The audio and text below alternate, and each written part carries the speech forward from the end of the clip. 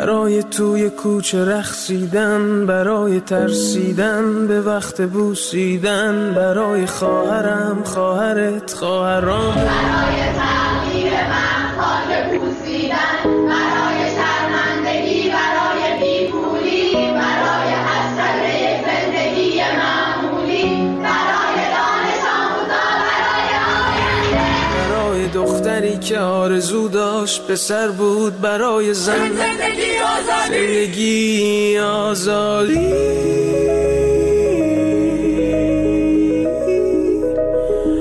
برای آزادی،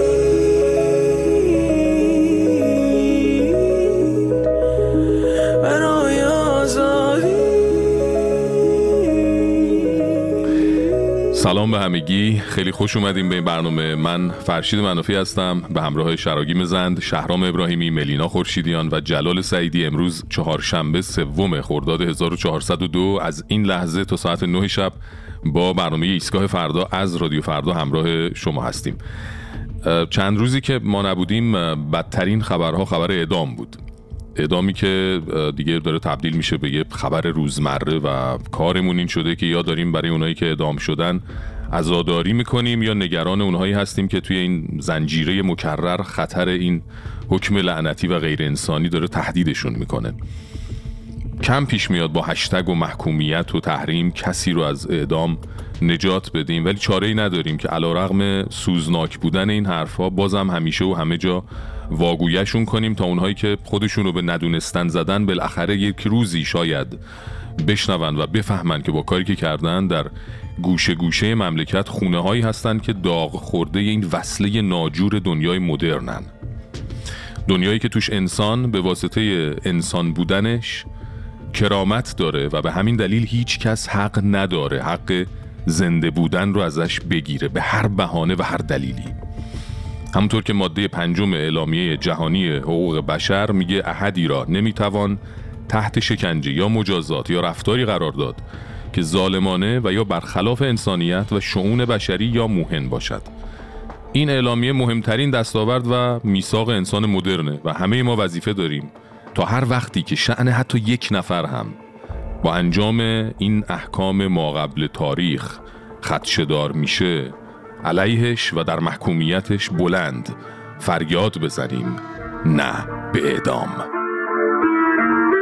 جهان شمول این کلام شلاقه رو حکم اعدام، ضد اجتماع این قانون خط میکشم رو مهر و امضات، پر از نفرت مسیرش قدم قانون تا روز اجراش، راه بی بازگشت بدون جبران بدون اصلاح، طناب داره ابزار کنترل و سرکوبه، کجای جهان توحش جلو داره خبط بوده، چه امنیتی تو قانونی که خودش خشم توشه، اون انسانیست آرامش جامعه است که معدومه، کشتن با صلیب سنگسار محکوم از ارتفاع پرتاب، USA صندلی الکتریک شمشیر عربی تو دست جلاد، اتاق گاز زنده به گور گیوتین و برکه خون، تزریق سم بدون درد عمل کری و وجه خوب، به نام اون روز که نباشه حکم اعدام. بله، کار نه به اعدام توماج صالحی رو شنیدیم که خودش هم از 8 آبان پارسال بازداشت شده چند ماه و با اتهام‌های شبیه محاربه و افساد فعل ارض مواجهه که خب بر اساس قوانین جمهوری اسلامی هم تو که میدونین میتونه حکم اعدام براش به دنبال داشته باشه. همین امروز هم دیوان عالی در ایران حکم قصاص محمد قبادلو، یکی دیگه از دستگیر شده های اعتراضات اخیر رو تایید کرد. یک خبر دیگه هم اومده بود که عفو بین الملل گفته دست کم 7 معترض دیگه در ایران در آستانه اعدام هستن. حالا چرا همه این خبرها رو چرا گفتم؟ از همه این خبرهایی که میشه حالا شاید اسمشون اصلا خبر بد هم گذاشت، میخوام به اینجا برسم که همونجوری که خود توماج هم توی همین ترانه اعتراضی میگه طناب دار ابزار کنترل و سرکوبه. یه خبر دیگه هم اومده بود، سخنگوی وزارت خارجه آمریکا درباره برگزاری دادگاه نیلوفر حامدی و الهه محمدی، 2 روزنامه‌نگار زندانی در ایران، گفته اعدام‌ها و دادگاه‌های نمایشی محور اصلی اقدامات جمهوری اسلامی برای سرکوب مخالفانه. خب این که چیز جدیدی نیست، میدونیم، همه میدونیم، ولی خوبه که به همدیگه یادآوری کنیم که نتیجه‌ای که میگیریم چیه. جمهوری اسلامی با تمام این کارها دنبال یک چیزه و اونم انداختن ترس به دل جوانها و مردمه. پس درسته که چشمهامون اشک‌آلود میشه، دلمون میشکنه، غم به دلهامون میاد، درسته با خانواده‌های عزادار و زندانی همراه میشیم در این دادخواهی، ولی حواسمون باشه تا اون روزی که همه ما ایرانی‌ها منتظرشیم حواسمون بیشتر به خودمون و دور و بریامون باشه و امید رو از دست ندیم، نگاهمون رو به جلو باشه و قدم‌هامون استوار. بگو تو محکم روی زمین باز بگو جا تازه اول مسیر روی پات بمون، انتهای این مبارزه برد با ماست بجا، وقت نیست باشو بگو من ادامه میدم. تو محکم روی زمین باز بگو جا تازه اول مسیر روی پات بمون، انتهای این مبارزه برد با ماست بجا، وقت نیست باشو بگو من ادامه میدم. زندگی چی کار کردی با من؟ تو اینو بهم بگو تو نامردی یا من؟ اینم بدون این تویی که تش باختی، من ادامه میدم هنوز منو نشناختی. تا اون روز که ببینم ایران بهشت، من اینو میگم دارم ایمان بهش، من ادامه میدم حتی توی قفس. حالا باز بیا دور ما رو دیوار بکش. من عمرمو تو ظلمت سر نکردم، واسه رسیدن شاد صد نکردم. من با صفر یه کاری کردم، مطمئنم خیلیا با 100 تا 100 نکردم. من ادامه میدم، دعا میکنم که خدا به بدخواهمونم بیشتر بده، بلکه دست از سر ما برد. چه سوختیم چه ساختیم، چه بردیم چه باختیم، چه لوری چه لاری، چه کردی چه فارسی، چه بلوچ چه گیلک، چه ترکی چه ساری، شکفتیم شکافتیم شتافتیم تو ساختیم. از یاس راستی اصلا هیچ خبری نیست، مدت‌های زیادیه فکر کنم کاری جدید نداده و روی شبکه‌های اجتماعی هم من نمیبینمش. امیدواریم که خوب باشه، من خیلی کاراشو دوست دارم و حیف دیگه، حیف، دوست داریم که کار جدید بشنویم ازت یاس عزیز. بریم ببینیم که این هفته که ما نبودیم دیگه چه خبرا بوده. نمک فلفلمون هم برداریم که یه خورده بهشون ادویه بزنیم و بتونیم شاید قابل هضم ترشون کنیم. برو بریم.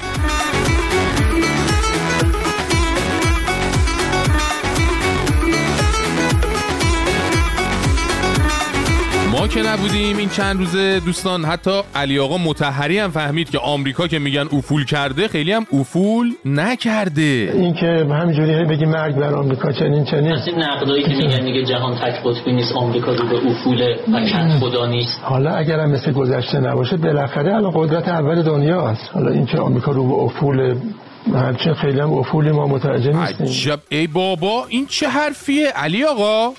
الان اگه بخوای از منابع بسیار بسیار معتبری مثل گزارش‌های جذاب صدا و سیما و خبرگزاری فارس و تصنیم، میزان و باقی دوستان درباره آمریکا قضاوت کنی، اصلا دیگه آمریکایی وجود نداره. افول کیلو چند اخوی؟ آمریکا اصلا پشم شده در برابر قدرت نظام اسلامی، رفته پی کارش. همش دارن میکشن اونجا، همو یه ورش داره میسوزه، یه ور دیگه‌شو داره طوفان میبره، اون ورش که اصلا کویر شده. بعد بقیه جاهاش هم که از این چیزا نیست، یا قاچ خوردن از وسط همه، یا هم دارن اسلام میارن و در آرزوی شیعه شدن میسوزن، جزغاله شدن هستن. بعد شما میگی افول آمریکا؟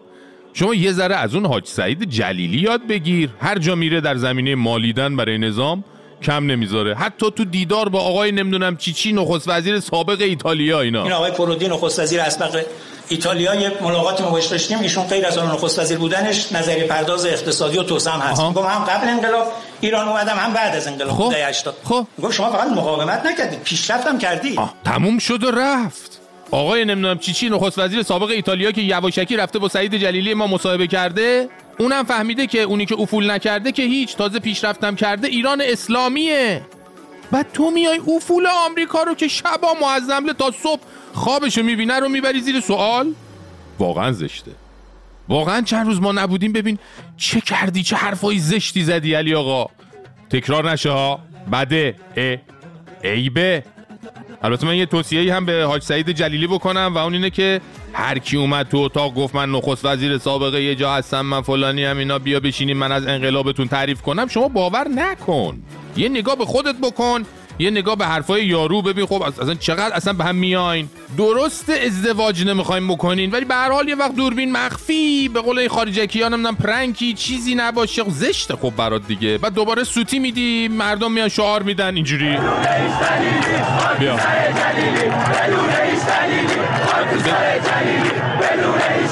بدون هیچ دلیلی واقعا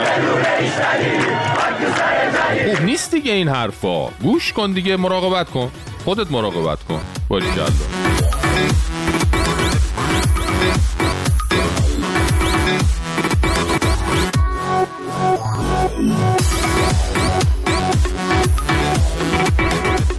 هفته که ما نبودیم فهمیدیم نظام مقدس یه ناوگروه رو اعزام کرده بود به یه سفر دور کره زمین و حالا که ظاهرا سفر این ناوگروه نیروی دریایی تموم شده و بعد از 8 ماه چرخیدن تو آبهای دنیا به ایران برگشتن، تصمیم گرفته دست و جیغ و هورای انقلابی رو به عنوان نماد یه پیروزی بزرگ دیگه بکنه تو چشم جهانیان. یعنی مرحوم ژول ورن که دور دنیا در 80 روز و ان سال پیش نوشت، واقعا فکر نمی‌کرد 10 سال بعد یه کشوری پیدا بشه دور دنیا در 8 ماه رو به عنوان پیروزی جشن بگیره.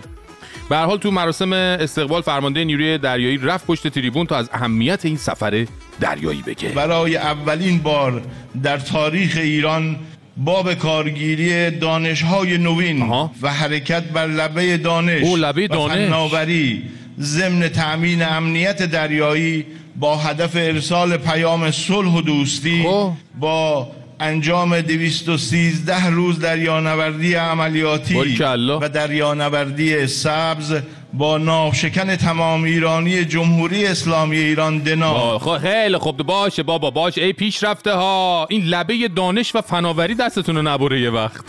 محض اطلاعتون کریستوف کلمب 550 سال پیش روی همین لبه وایساده بودا. یه وقت بد نباشه کاری که غرب 550 سال پیش انجام داده الان برای شما ایستادن بر لبه دانش و فناوریه. حالا در ادامه ایشون میگه که پیام این سفر دریایی به دنیا این بوده که در پهنه‌های اقیانوس حضور یافته تا اثبات کنند ایران و ایرانی انزواگریز و تحریم ناپذیر است. انزواگریز؟ حاجی، سید، فرمانده، سردار، چی صدا کنم تو رو؟ تو که منزوی گریزی. دقیقاً از کجا نگاه میکنی به جمهوری اسلامی که انزوا گریز میبینیش؟ آخه از اینجایی که ما داریم نگاه میکنیم یه کشوری رو میبینیم که از بین 200 خورده کشور دنیا با 2-3 تا کشور روابط حسنه داره که اونم خودت میدونی بیشتر حالت ارباب رعیتی داره تا رفاقت. تازه اگه ارباب و برده‌ای نباشه که دیگه اصلا اون بحثش توی فضای دیگه است، ما اینجا نمیتونیم بهش بپردازیم دیگه. آره دیگه پوتین و چکمه و شلاق چرم و دستبند فلزی دور دست معظم، نه ما نمیتونیم دیگه بهش بپردازیم. دیگه چی میگفتی؟ تحریم ناپذیرم گفتی. حالا تحریم بانک ها و صادرات نفت و این داستانا هیچی. الان همون ناوی که رفتین دور باهاش این واشر سرسیلند بزنه آب روغن قاطی کنه جایی هست بفرستین تعمیرش کنن؟ یا سکانش خراب بشه پراید نیست که بشه روی یکی دیگه باز کرد بس به جای اون. دیگه گیر نمیاد. متوجهی؟ به خدا اگه متوجه باشی. ما که رفتیم بندر بابا ولش کن برو بریم. لینه ستاره یاسمون فایز میخونه میونه نخل سوناق دریا غزل بارون شد تموم بندر بیا و پیشون بمون ای دلارا ما مجنون تونم چو موج دریا بریشون تونم ای دریا شوق تو مدام شو تو بندر مهمون تونم.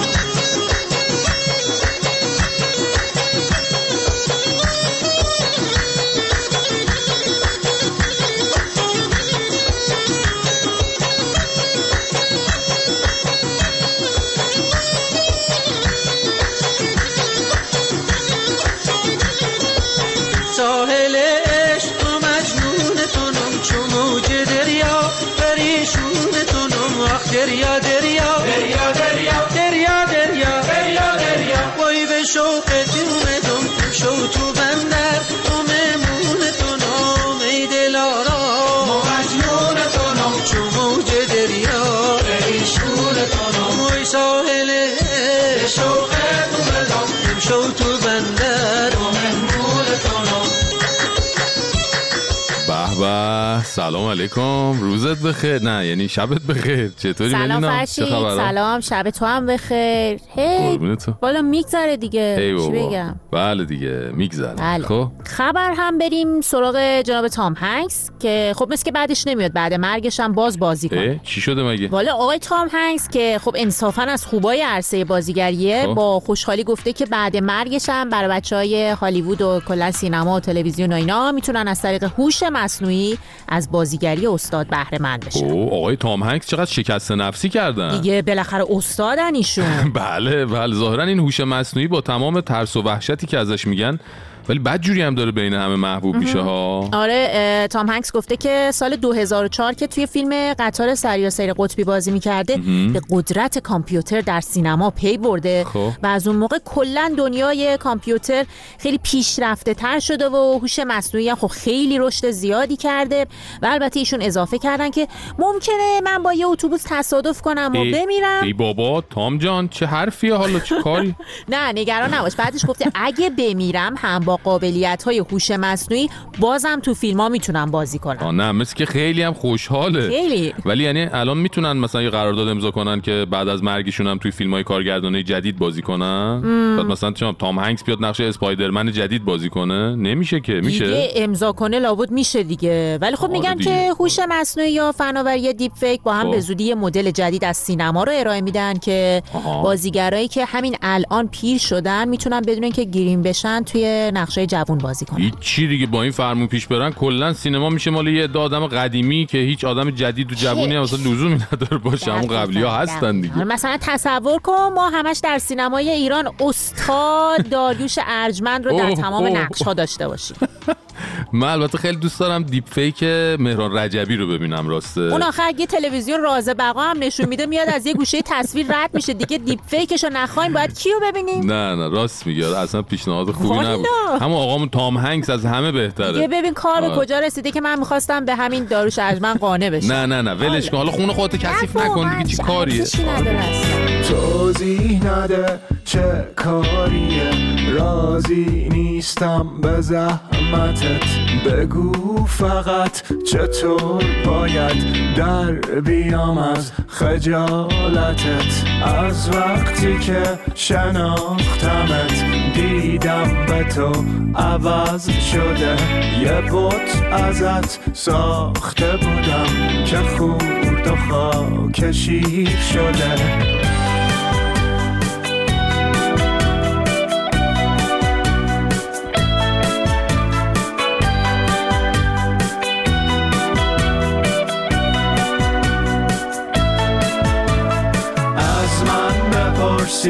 که میگم تو زرد از آب در اومدی، چسبیدی آسون به دلم، چه حیف که زود ور اومدی.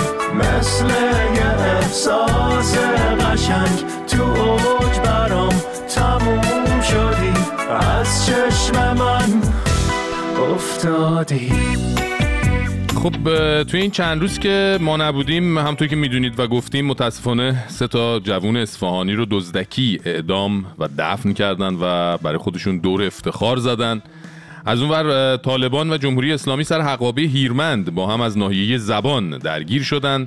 در یک مناظره مثلا اقتصادی کارشناسان قیمه‌های لیبرالیسم رو ریختن توی ماست اقتصاد و خامنه‌ای هم طبق معمول اومد گفت حالا من اون موقع گفتم نرمش قهرمانانه، ولی شما چرا اونقدر نرمش کردید؟ این هفته شما هم اگه خبری، حرفی، نقل قولی، بد و بیرایی، هر چیزی شنیدید برای ما تعریف کنید تا بدونیم دیگه در این چند روز چه خبرها بوده. میتونید با راههای ارتباطی با ایستگاه فردا با ما در ارتباط باشید. صدای خودتون رو از طریق کانال تلگرام ایستگاه فردا به آدرس @فردا_station FARDAASTATION برای ما بفرستید و یا از اپلیکیشن ایستگاه فردا در iOS و اندروید استفاده کنید. ایمیل برنامه ما eastgah@radiofarda.com. تلفن‌های تماس 20420 2211 22133 و 2211 24133. تکرار برنامه روزهای 5 شنبه و جمعه ساعت 2:05 بامداد، ساعت 10:05 صبح و ساعت 13:05 ظهر. ایستگاه فردا. مردم اصفهان نه تنها، همه مردم ایران گفت آقا شما اینا رو اعدام نکنه، دنیا گو اعدام نکنه. دل سوزانه میگیم که اعدام متوقف کنید، این رای حل نیست. اینا مردم ایران و صاحبان همین کشور همین مردم. دیشب ایسوت و قربادشم بچم اعدام کرد و همه بگو صدای مادر سالانه.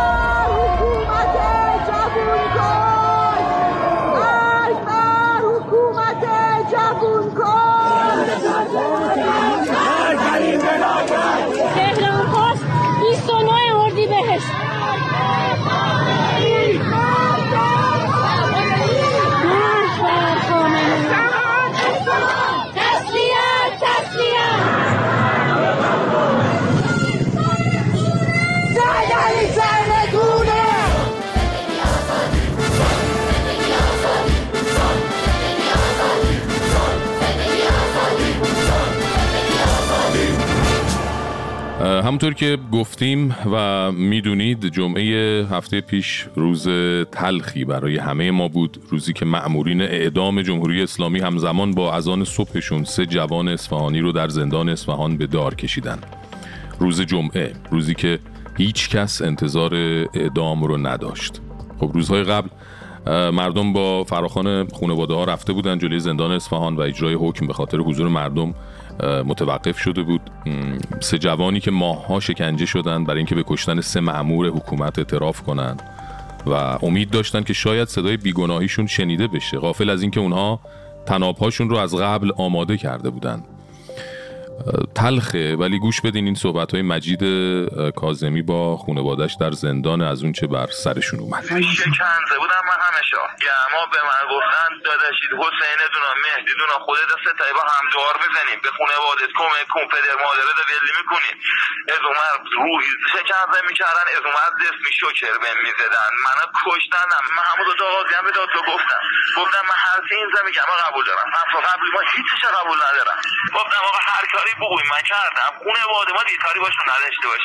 من همیشه زیرش شکنزه بودم. هیچی من گروه که من یه پیام به یکی دادم. من تا 8 نمیشه افری کار بودم. من وابسته به کدوم گروه بودم؟ من خودم کاسبم، دکونی مسکری دارم، زباس شخص دارم، یه سابقه کیفری هم ندارم. دردناکه واقعا که جان انسان چقدر برای اینها بی‌ارزشه. جالب اینه که برای توجیه اعدام این جوونا اومدن یه ویدیو منتشر کردن که مجید کاظمی توی رستورانی نشسته داره میگه گشنم مثل سگ، امشبم دارم میرم، خدا یاری کنه ایران آزاد میشه. بعد سناریو نویسای امنیتی اومدن همین ویدیو رو زیرنویس کردن که طرف داره میگه کشتم مثل سگ. حالا میگیم شما اختلال شنوایی داری، مثلا گشنم رو کشتم میشنوی، خب نمیبینی طرف تو رستوران نشسته منتظر غذاست؟ والا قاتلین بالفطره هم نمیرن انقدر ریلکس وسط رستوران بشینن از خودشون فیلم بگیرن بگن کشتم مثل سگ الان منتظر غذام. اینم از مستنداتشون. البته مدت هاست همه میدونیم به قول زنده یاد نوید افکاری اینا فقط برای طناب دارشون دنبال گردن میگردن و تا جمهوری اسلامی هست سرهای بیگناه نه فقط تا پای دار که بالای دار هم میره. و خب در اعتراض به اعدام این جوانها در روزهای بعدش ایران دوباره صحنه اعتراضات خیابونی شد. این شعارها که الان پخش میکنیم مربوط به شهرک اکباتان تهران.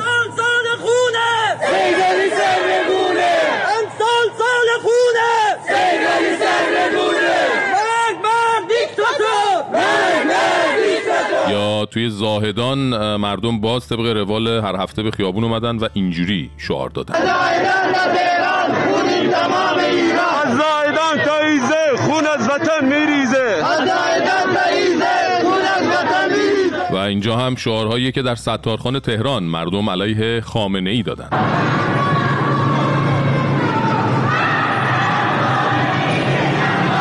در خود اصفهان هم تجمعاتی برگزار شد و مردم شعار مرگ بر حکومت اعدامی دادند. مرگ بر خامنه‌ای، مرگ بر حکومت اعدامی. اعتراضاتی که به دانشگاه ها هم کشید و اینجا توی دانشگاه بهشتی اینجوری دانشجوها دارن شعار میدن: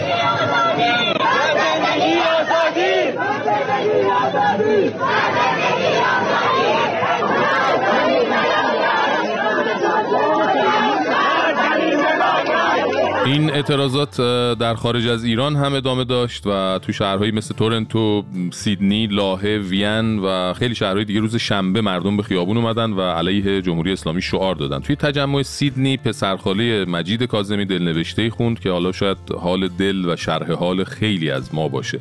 یه بخشایشو به اتفاق گوش کنیم. گوشیو چک میکنم، ای وای صدای شیون خاله سر خاکت میپیشه تو گوشم.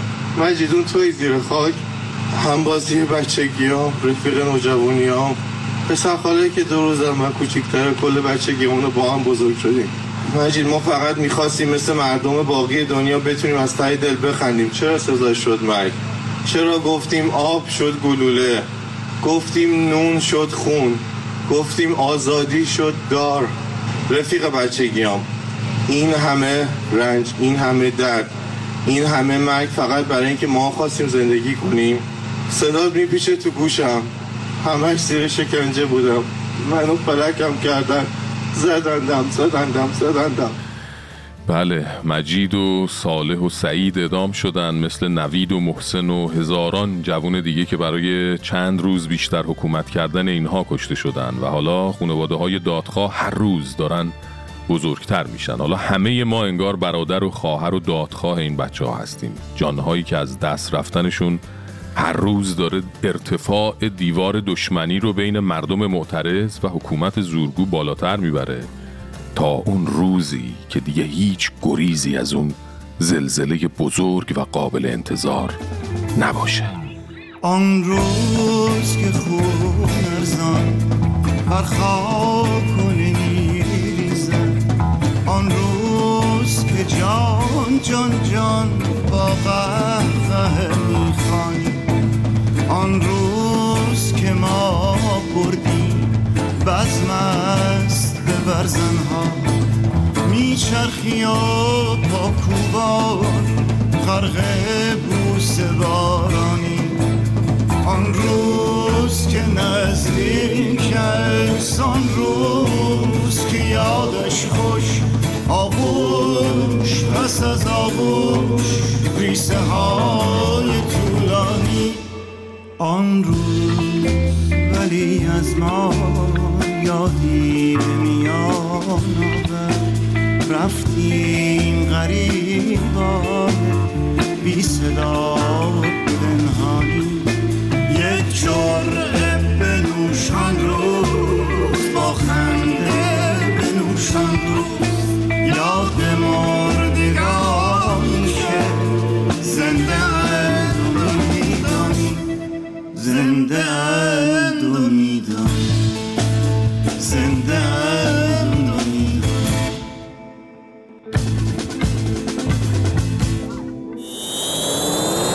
روان پریشان.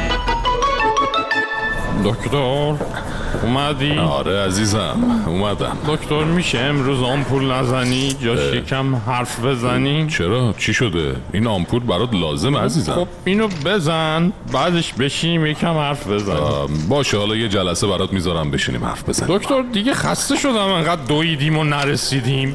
متوجه منظورت نمیشم. اگه قرار نرسیم بگیریم بشینیم دیگه. نه انگار حالت واقعا خوب نیست. نه نگران نشو دکتر، ببین خوبم، ببین همش میخندم. این خنده بی دلیل برای شما اتفاقا نشونه خوب نبودنه. گریه بی دلیل چی دکتر؟ اونم همینطور. ای بابا به قول ابی ما گریمون هیچ، خندمون هیچ، بس دیگه باخته و برندمون هیچ. خب دراز نمیکشی نه؟ تنها آمپول تو مونده غیر از اون هیچ. چرا من اینجوری هم دکتر؟ به خاطر اینه که در درون خودت مشکل داری عزیز من. دکتر هر چی مشکله اون بیرونه دکتر. اصفهان دیگه گز و پولکی هم مزه نمیده بهم دکتر. متوجه شدم. باز رفتی خبرها رو خوندی ها؟ نباید اجازه بده این اخبار رو تاثیر بذارن عزیزم. از من اجازه نمیگیرن دکتر، هر کار بخوان میکنن. اصلا متوجه نمیشی من چی دارم بهت میگم. تو هم همینطور دکتر. بیا آمپولتو بزن برو. خیلی خوب. تنها آمپول تو مونده غیر از اون هیچ. آروم باش حالا. تا اون آرام بخشتو نزنی من چجوری آروم بشم آخه دکتر؟ شل کن ببینم. دوزشو زیادتر بزن تو خدای 2-3 روز بخوابم. اصلا یه هفته، یه ماه، یه سال بخوابم فقط. آره عزیزم بذار یه خورده دوزشو بیشتر کردم بتونی استراحت کنی. شل کن حالا ببینم. شل کن دکتر. میخوام انقدر بخوابم وقتی بیدار شدم این آخوندا همشون رفته باشن. تموم شد. حالا استراحت کن. این حرفا رو هم نزن عزیز من. خبرها رو هم دنبال نکن. دکتر خبرها دنبال منن دکتر. نرو دکتر، این آخوندا برن قول میدم کل این دیوونه خونه رو ناپلونی بدم. آسایشگاه روانی. دکتر حالم بده.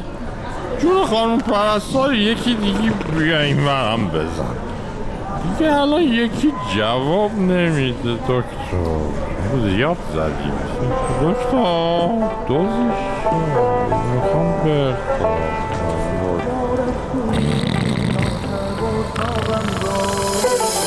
دل رو با دل نشین شیرین ادا نازنین، دل رو با کجا رفتی بیا تب و تابم را ببین به کجا رفتی بیا تب و تابم را ببین که شبی دارم تنها تنهایی و تنهایی چه شبی دارم تنها تنهایی و تنهایی گره از گیسو بکشا تازه سهر در بکشایی گره از گیسو بکشا تازه سهر در بکشایی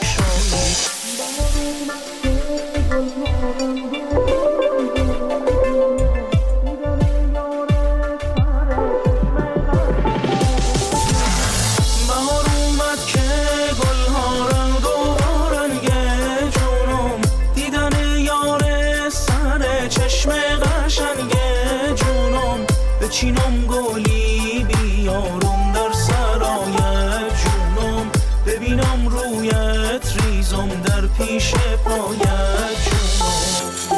خب همکارمون بنیامین صدر اینجا با ماست تا بیشتر از واکنش‌ها به اعدام‌ها و اعتراضات مردمی برامون بگه. سلام بنیامین، خوش اومدی. سلام به تو، سلام به شنوندگان رادیو فردا. خب همونطوری که شنوندگان میدونن و در این مدت شنیدن، باز دوباره بحث اعدام‌ها خیلی متاسفانه داغ شده در این 2 هفته اخیر بعد از اعدام 3 معترض اصفهانی متهمان خانه اصفهان. 2-3 تا اعدام دیگه هم خبر رسیده که تایید شده، از جمله محمد قبادلو و 2 زندانی حالا امنیتی که متهم هستند در ماجرای شاهچراغ و حمله به شاهچراغ نقش داشتن و افغان هستن، اونها هم حکم اعدامشون تایید شده. خیلی ابهام برانگیز این 3 مورد، یعنی هم محمد قبادلو و هم این 2 افغان، بله، که نامهاشون هست نعیم هاشمی و محمد رشیدی، 2 تا از شهروندان ساکن ایران هستن، افغانستانی‌های مقیم ایران هستن، که اون موقعی که این اتفاق افتاد و حمله شد در بحبوحه اعتراضات زن زندگی آزادی در ایران، 1 نفر در اون تصاویر دیده میشد که همونجا هم، یعنی اندکی بعد از حمله هم کشته شد، بعد از حمله به شاهچراغ و اینکه نیروهای دولتی، ماموران حکومتی اومدن اونجا باهاش درگیر شدن، همونجا کتکی زدن که تصاویرش منتشر شد و گفتن به خاطر شدت جراحات و اینا کشته شده. اون موقع اصلا حرفی نزدن از اینکه کسی دیگری اونجا بوده، تا مدت‌ها هم سکوت بود راجبش. چیزی که خیلی عجیب هست و خیلی کاربرها و حقوقدان‌ها در شبکه‌های اجتماعی بهش اشاره کردن، همین ماجرا هست که اساساً اینا نقششون در چه سطحی بوده که متهم به اعدام شدن، چون اصلا اینا در صحنه حضور نداشتن طبق فیلم‌هایی که خود ماموران جمهوری اسلامی منتشر کردن، رسانه‌های جمهوری اسلامی منتشر کرده و اینا اصلا اونجا در اون صحنه که منجر شده به زد و خورد و کشته شدن تعدادی اصلا حضور نداشتن، فارغ از این که اصلا اساسا ماجرای شاهچراغ و حمله به شاهچراغ درست در کوران اعتراضات مردمی به کشته شدن مهسا امینی و ماجراهای زن زندگی آزادی خودش بسیار ابهام برانگیزه و نقاط مبهم بسیاری داشته. 3 موردی که تایید شده حکم اعدامشون، محمد قبادلو هم که خب تقریبا همه کسایی که پیگیر هستن و در جریان اعتراضات این چند ماه اخیر ایران بودن میدونن که محمد قبادلو اون هم پروندهش داره ابهامات بسیاریه، چون کسی که کشته شده جای دیگری ظاهرا جانش رو از دست داده، یعنی زخمی شده ولی جای دیگری کشته شده و ربطی نداره به محمد قبادلو، اینجوری که خیلی از حقوقدان‌ها باز میگن. محمد قبادلو هم اینجوری که مادرش میگه، جدای از این که دچار بیماری عصبی هست اینجوری که گفته شده، پروندهش بسیار ابهام داره، برای همین هم هست که طول کشیده و حتی 1 بار به ارجاع داده شد به بررسی بیشتر و جلوگیری شد از اعدامش. دوباره الان این اتفاق افتاده و این خبر اومده که تأسف برانگیزه، ضمن اینکه خود مقام‌های حکومتی هم حرفای ضد و نقیضی میزنن، اما مردم هم در چند شهر ایران بعد از اون 3 تا اعدام اصفهان ملینا اومدن بله به خیابون و اعتراض کردن به این رویه قضایی و این بی‌عدالتی قضایی که پرونده ها در ابهام با ابهامات متعدد بدون حضور وکیل معتمد و در واقع بدون روشن شدن زوایای این اتفاقها نهایی میشه و تایید میشه حکم اعدام این جوانها. خیلی ها اشاره کردن به سن این جوانها که اغلبشون زیر 25 سال هستن و خیلی ها در واقع ابراز تأسف کردن و تأثیر کردن هم در ایران هم در خارج کشور، اشاره کردن به این موضوع و سن و سال این بچه‌ها که متاسفانه حالا 3 تاشون در اصفهان اعدام شدن اخیراً، غیر از اون 4 اعدامی که اول صورت گرفت و در جریان اعتراضات زن زندگی آزادی انجام شد. شد. در رشت، تهران و اصفهان و مشهد معترضانی بعد از اون 3 اعدام اصفهان به خیابون اومدن و در واقع علیه اعدام ها و این روند قضایی اعتراض کردن با شعارهایی که دادن و در واقع خواهان اون شدن که عدالت در جمهوری اسلامی رعایت بشه، چیزی که البته سالهاست گفته میشه و رعایت نمیشه معمولا. از اعتراضات گفتی، توی دانشگاه ها هم بعد از این حکم های اعدامی که انجام شد متاسفانه دانشجوها اعتراض کردن و با مامورین حراستی دانشگاه هم یه درگیری های پیش اومد. از اونها هم برامون میگی بنیامین لطفاً؟ چند دانشگاه ایران هم صحنه ناآرامی بود. در 2-3 دانشگاه حداقل این گونه که ما تصاویرش رو دریافت کردیم درگیری شد بین ماموران حکومتی، حراست و دانشجویانی که معترض بودن به صدور احکام اعدام. و این اعدام ها درسته که اعتراض اصلی به اعدام های سیاسی هست که جوان های معترض رو در واقع در بر گرفته و اونها اعدام شدن، اما خیلی ها خواهان اساساً برچیده شدن حکم اعدام در قوانین ایران شدن، به خاطر اینکه خیلی خانواده های دیگه هم که پرونده های سیاسی ندارن در همین مدت عزیزانشون رو از دست دادن با حکم اعدام. و این حکم به گفته خیلی از کسانی که در واقع کنشگر حقوق بشر هستن یا معترض هستن اساساً به قوانین رایج در ایران غیر انسانی هست، به خصوص این که در خیلی موارد هم با ابهامات بسیاری همراهه و باعث میشه که نه فقط اون شخص که جونش رو از دست میده، بلکه خانواده اون آدم، دوستان و نزدیکانش هم دچار ضربه‌های روحی شدیدی میشن، زندگیشون متلاشی میشه. به خاطر همین خیلی از دانشجوها در چند دانشگاه از جمله در تهران، در اصفهان، باز در مشهد، دانشجوها در واقع اعتراض کردن به این ماجرا و اساساً صدور احکام اعدام بدون آیین دادرسی درستی که انجام میشه. بله، خیلی ممنون و امیدواریم واقعا این حکم هر چه زودتر برچیده بشه. مرسی ازت بنیامین. ممنون هستم. بنویس جنسی، بنویس جنسیت، بنویس ملی، تکرار بنویس نمور به توش، بنویس لفروش، بنویس نت میاد دجال ناجی، بنویس اخبار انگار افزارش معتد زرم، بنویس معتد زرم، بنویس معتد زرم، بنویس معتد زرم، بنویس. این سالی که تازه شروع شده سال جالبیه، خیلی هم جالبه ها. چرا؟ چون اسفند امسال انتخابات مجلسه. بله، اولین انتخاباتی که قراره بعد از اعتراضات مردمی برگزار کنن. یعنی زمین سفت که میگن همینه. یه جوکه بود یارو داشته راه میرفته میبینه روی زمین پوست موز افتاده، میگه ای بابا دوباره باید بخورم زمین. حالا حکایت نظام و انتخاباته. بعد از حماسه عدم حضور مردم تو انتخابات ریاست جمهوری و حماسه حضور پرشکوه آرای باطله، این دفعه هم پوست موز انتخابات پیش پای نظامه و الاناست که دارن بین خودشون میگن ای بابا دوباره که باید بخوریم زمین. ولی خب نظام و سرانش تو هر چی کم و کسری داشته باشن تو مقوله روی زیاد وعده دراز چاخان مجاز واهو هیچی کم ندارن. مثلا همین چند روز پیش منباغر قالیباف که تقریبا 4 سال رئیس مجلسه اومد یه وعده های اقتصادی جدیدی داد. اینجوری عزیزان، خدای دوران دفاع مقدس خدای دوران اقتصاد هم هست. ما باید این مسیر رو طی بکنیم تا موفق بشیم. خدا که خب همون خداست. بدبختی اینه که شما هم همون آدمایین. یه جوری از دفاع مقدس با افتخار حرف میزنه، هر کی ندونه خیال میکنه بعد از 8 سال جنگیدن یه کشور دیگر رو انداختن سر ایران. 8 سال جنگ بوده، کلی جوانای مردم رو اشتباهات اون یارو پیریه و شما شاسکولا به کشتن دادین، آخرش هم هیچی به هیچی. بعدم دو طرف فانوسخواتون رو خاروندین، برگشتین سر مرزهای خودتون. اگر ما به درستی و با استفاده از تجربه فرهنگ شهدا و فرهنگ دوران دفاع مقدس و باورهایی که انقلاب کردیم با همون مسیر حرکت کنیم و به او ایمان داشته باشیم، شما مطمئن باشید ما قادریم در یک برنامه 5 ساله به ثبات اقتصادی برسیم. برنامه 5 ساله؟ من باقر تو الان خودت 4 سال رئیس مجلسی، خب تو همین 4 ساله ثبات اقتصادی هیچ، یه چوسه آرامش اقتصادی تونستی برای مردم بیاری؟ یه روز آقای، فقط یه روز تونستی قیمت تو تخم مرغ و ثابت نگه داری؟ والا ما تحت مرغ از اقتصاد شما با ثبات تره. و لامصب 34 سال از جنگ گذشته، شما تقریبا 7 تا 5 سال وقت داشتین که اقتصاد رو به ثبات برسونین. هنوز دوباره 5 سال وقت میخوای؟ خب اصلا اجازه بدین یه سری به آمار همین روزا بزنیم ببینیم کجای کاریم، این باقر چی میگه، فازش چیه. چون در زمینه آمار وقتی به تورم میرسیم در نظام بلبشو برقراره. یعنی مرکز آمار یه چیزی میگه، بانک مرکزی یه چیز دیگه. الان مرکز آمار مملکت معتقد تورم تو کانال 55%، ولی خود بانک مرکزی میگه نه، تو کانال 68%. ولی در هر صورت ترکوندن. بیشترین تورم نقطه‌ای کجاست اون وقت و شامل چه اقلامی میشه؟ تورم نقطه‌ای مربوط به هتل و رستوران رسیده به 85%.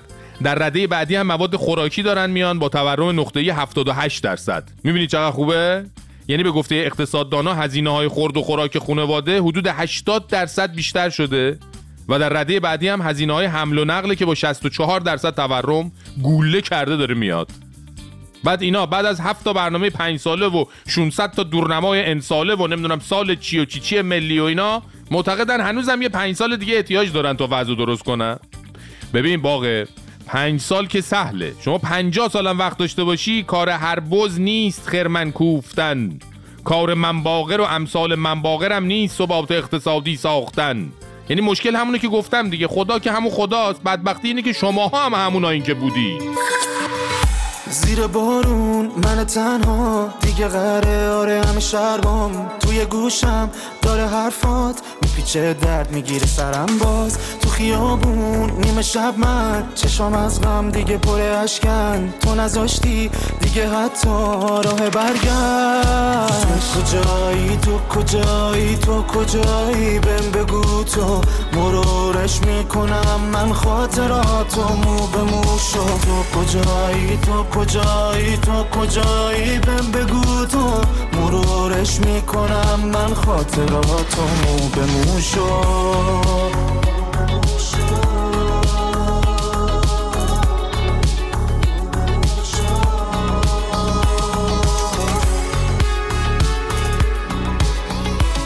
سلام فرشید جان، قربون همه بچهای ایستگاه فردا. توی هفته که گذشت 3 خرداد ما قرار فروشی یک پارچه خودرو اتفاق بیفته. از مزایا و برکات دور اولش بگم که 207 موتور تیوتیری که تولید نشده و سازمان استانداردم گفته مجوز نمیدیم تولید بشه فروخته شده به خلق الله تا خودروهایی که قرار 1403 1404 فروش بره و دانشمندان اقتصادی هم گفتن که قرار قیمت خودرو کاهش پیدا کنه، نه از طریق عرضه خودرو بلکه از طریق کاهش نقدینگی. یعنی پول ملت رو میگیرن و بهشون یه برگه کاغذ میدن، اینجوری مردم پول ندارن ماشین بخرن، قیمت ماشین هم میاد پایین. این یعنی اوج اقتصاد و رئیس بانک جهانی هم گفته که بابا دمتون گرم. خیلی ممنون. یعنی من فقط موندم مردم واقعا توی چنین طرح‌های ثبت نام میکنن.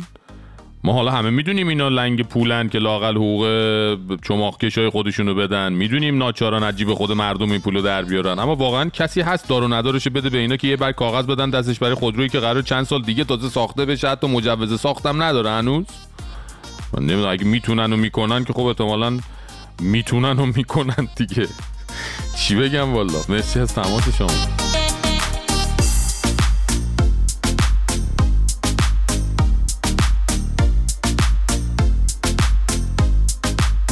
خب دیگه خانوما، آقایون، دانشجوها، دانش آموزا، کارمندا، هنرمندا، ورزشکارا و بخش‌های زیادی از جامعه کم بودن. دیگه به سلامتی آخوندا هم از این وضعیت مملکتداری معظمله و دوستان صداشون در اومده. این شما و این صحبت‌های علوی بروجردی از مراجع تقلید. اونجا اون فیلم رو دیدید در تهران، طلبه رو میخواد زیر بکنه، اینجا سوار اون کاپوت ماشین میکشوندش تا 50-60 متر میبردش. ما علیه حال این فاصله‌ای که بین ما افتاده باید ترمیم بشه. راه اشتباه بوده، اینو ما متوجه بشیم، نباید اینجور باشه. بله راه اشتباه بوده، فاصله زیاد شده، حتی از اون 50-60 متری که طلبه رو روی کاپوت ماشین گفتی کشیدم بیشتر شده حاجی. شما تازه 50-60 متر اولش دیدی. این عمامه انقدر ارزش داشت، اونی هم که حجاب نداشت وقتی به یه آقای اهل علم رسید خودشو جمع و جور میکرد. چی شده؟ چه اتفاقی افتاد؟ ای بابا ما چه کردیم؟ یک بازبینی بکنیم و فکر بکنیم. شرایط خوبی نیست. این شرایط اینجور پیش میره، امنیت برای افراد روحانی در بلاد نیست. ای بابا بد شد که همیشه میگفتین خدا رو شکر امنیت داریم، انگار دیگه اونم ندارین. نه نمیدونم چرا. خب تو شرایطی که بچه مدرسه‌ای تو مدرسه خود شیمیایی میشه و امنیت نداره، آخوندا انتظار دارن امنیت داشته باشن. بعد میگه باید فکر کنین. سخت نیست. چون سخت‌ترین کار دنیا که استثناً این یکی از کار کردن تو معدن هم سخت‌تره فکر کردن آخونداست. حالا این یکی که از ترس اون 50-60 متر پارچه که دور کلش بسته داره این حرفا رو میزنه، یکی دیگه شون اومده تو برنامه سمت خدا، اونم یه جور دیگه شاکیه. اینا بعضی قیمت‌ها رو ببینید، گرانی‌ها رو ببینید، واقعا من تعجب می‌کنم. امسال مقام معظم رهبری فرمودن سال مهار تورم، بعضیا فکر کردن ایشون فرمودن سال بهار تورم. باور کنید الان شما نگاه کنید مسابقه گذاشتن دولتی‌ها برای گران کردن خدمات و کالاها. بیا این یکی هم از گرونی‌ها و تورم ناراحته، هم از اینکه چرا شعار معظمله عملی نمیشه. البته اینکه به جای مهار تورم بهار تورم داریم دلیل داره حاجی. میدونی چرا؟ دکتر غنی نژاد تحصیل کرده رشته اقتصاد از دانشگاه سوربن فرانسه چند روز پیش توی مناظره توی شبکه افول خیلی ساده چراشو گفت برات. اینا بفرمایید. مسئلتون سوال، آقای خامنه ای امام خمینی مگه اقتصاددانن؟ چرا باید ما دیدگاه اقتصادی اونا رو قبول کنیم اگر اهل علمی؟ اونا مگه اقتصاددانن؟ ما راجع به فقه، راجع به فقاهت نمیتونیم حرف بزنیم، اجتهاد کنیم. خب نخوندیم، درست هم میگن. اونا مگه خوندن اقتصاد؟ والا به همین سوی چراغ این استودیو من تا حالا تحصیل کرده سوربن که بولدوزر سواری هم بلد باشه ندیده بودم.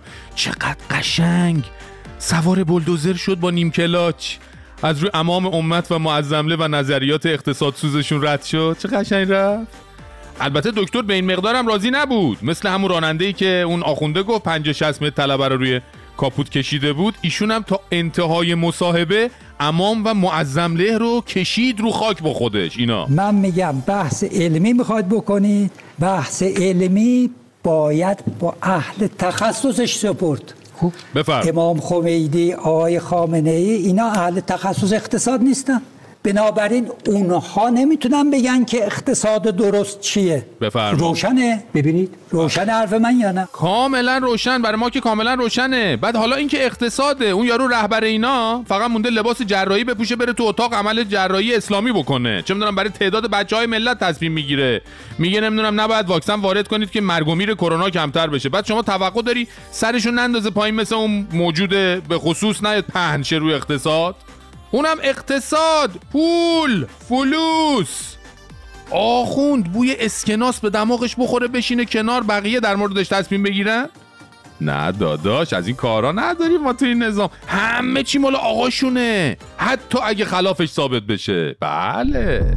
از زیر عبا زده بیرون دست گرگ، لق پایه های حکومت بچه کش.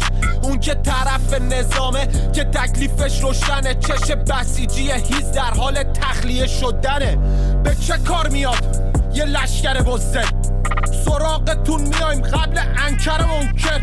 سید علی را میندازیم یه محشر خوشگل، نقاب و نیمچه، فندک و کوکتل. کر خندس قیافه آخوندم رفتن، هنو جون دارن توی زندون ننشستن، ولی طوله هاشون بارو بستن. پایین کر خندس قیافه آخوندم رفتن، هنو جون دارن توی زندون ننشستن، طوله ها کرکره رو کشیدن و بارو بستن. شهید دادیم الانم شهادت میدیم، که بچه میکشین از شهامت میگیم. اعدام و خون داره تبعاتی، خدمت قضات خونخوار خدماتی، تلفاتی تفجاری قنات صلواتی، آصف هم تصاداتی. میمیرید با سم یا با گلنگدن یا با تیر، هر جسد دنیا بیتیسی هزینه آزادی. این حکومت باطله، پلیس خودش قاتله، ما صاحب کشوریم، گم شو بیرون سید علی. میگیم این حکومت باطله، پلیس خودش قاتله، ما صاحب کشوریم، گم شو بیرون سید علی. جمهوری اسلامی یه بختکه، یه کابوسه، یه طناب دار کلفته که به گردن همه ایرانی‌ها افتاده و این طناب پاره نمیشه مگر اینکه میلیون‌ها آدم دست به دست هم بدن. این طناب 40 و چند ساله که گریبان همه ایرانی‌ها رو گرفته و هر روز داره تنگتر و تنگتر میشه. هفته پیش از هم میپرسیدیم یعنی بازم اعدام میکنن؟ یعنی انقدر وقیح و بیرحم هستن که باز هم اعدام کنن؟ این هفته مثل همه این هفته هایی که خبرهای اینچنینی آلودهشون میکنن به نحوست مرگ، جوابمون به اون سوال هفته پیش با سری پایین و چشمانی خیس و شرمی تمام نشدنی مثبته. بله، گذاشتن هفته تموم بشه، جمعه بشه، آدما برن تعطیلات آخر هفته و دیگه حالشون از ریفرش کردن این صفحه و اون اکانت به هم بخوره و بعد رفتن سراغ اون جوانها. دم اذان صبح که مؤمنین دست نماز گرفته بودن تا برن با خدای خودشون از محبت و عشق و طلب بخشش و این چیزا حرف بزنن، صدای باز شدن قفل دربهای بیرحم اون سلولها حتما چشمهای بیخواب اون جوانها رو باز کرده که بالاخره اومدن.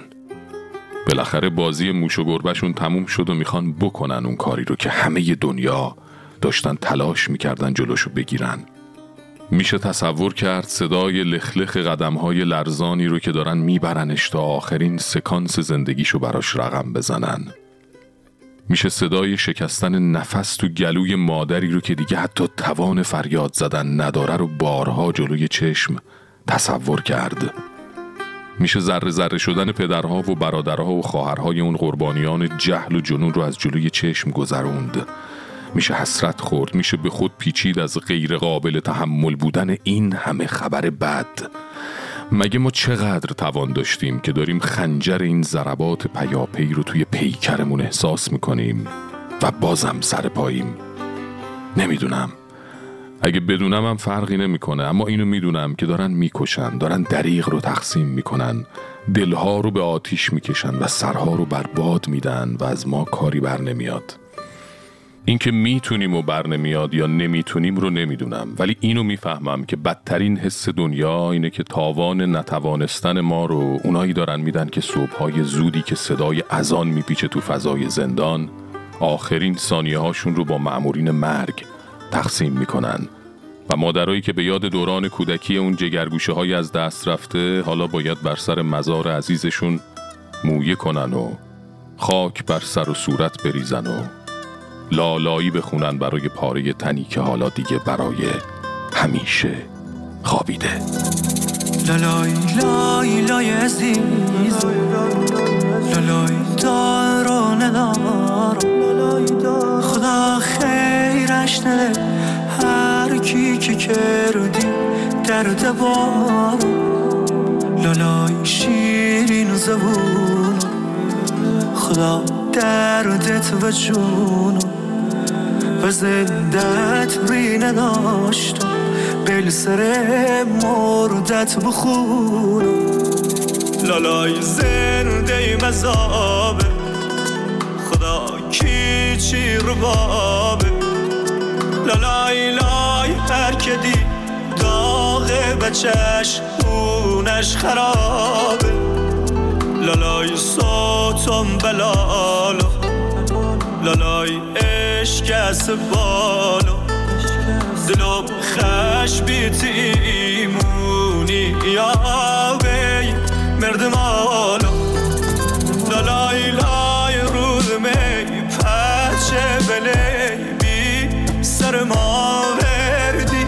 لالای لای لای عزیز عمرت یا نونی چوام کردی و روز هیچ مسلمونی نیایه. حال روز ما که بردمی پکه عربش نفهم ای آه سوز ما که بردمی پکه عربش نفهم ای آه سوز ما.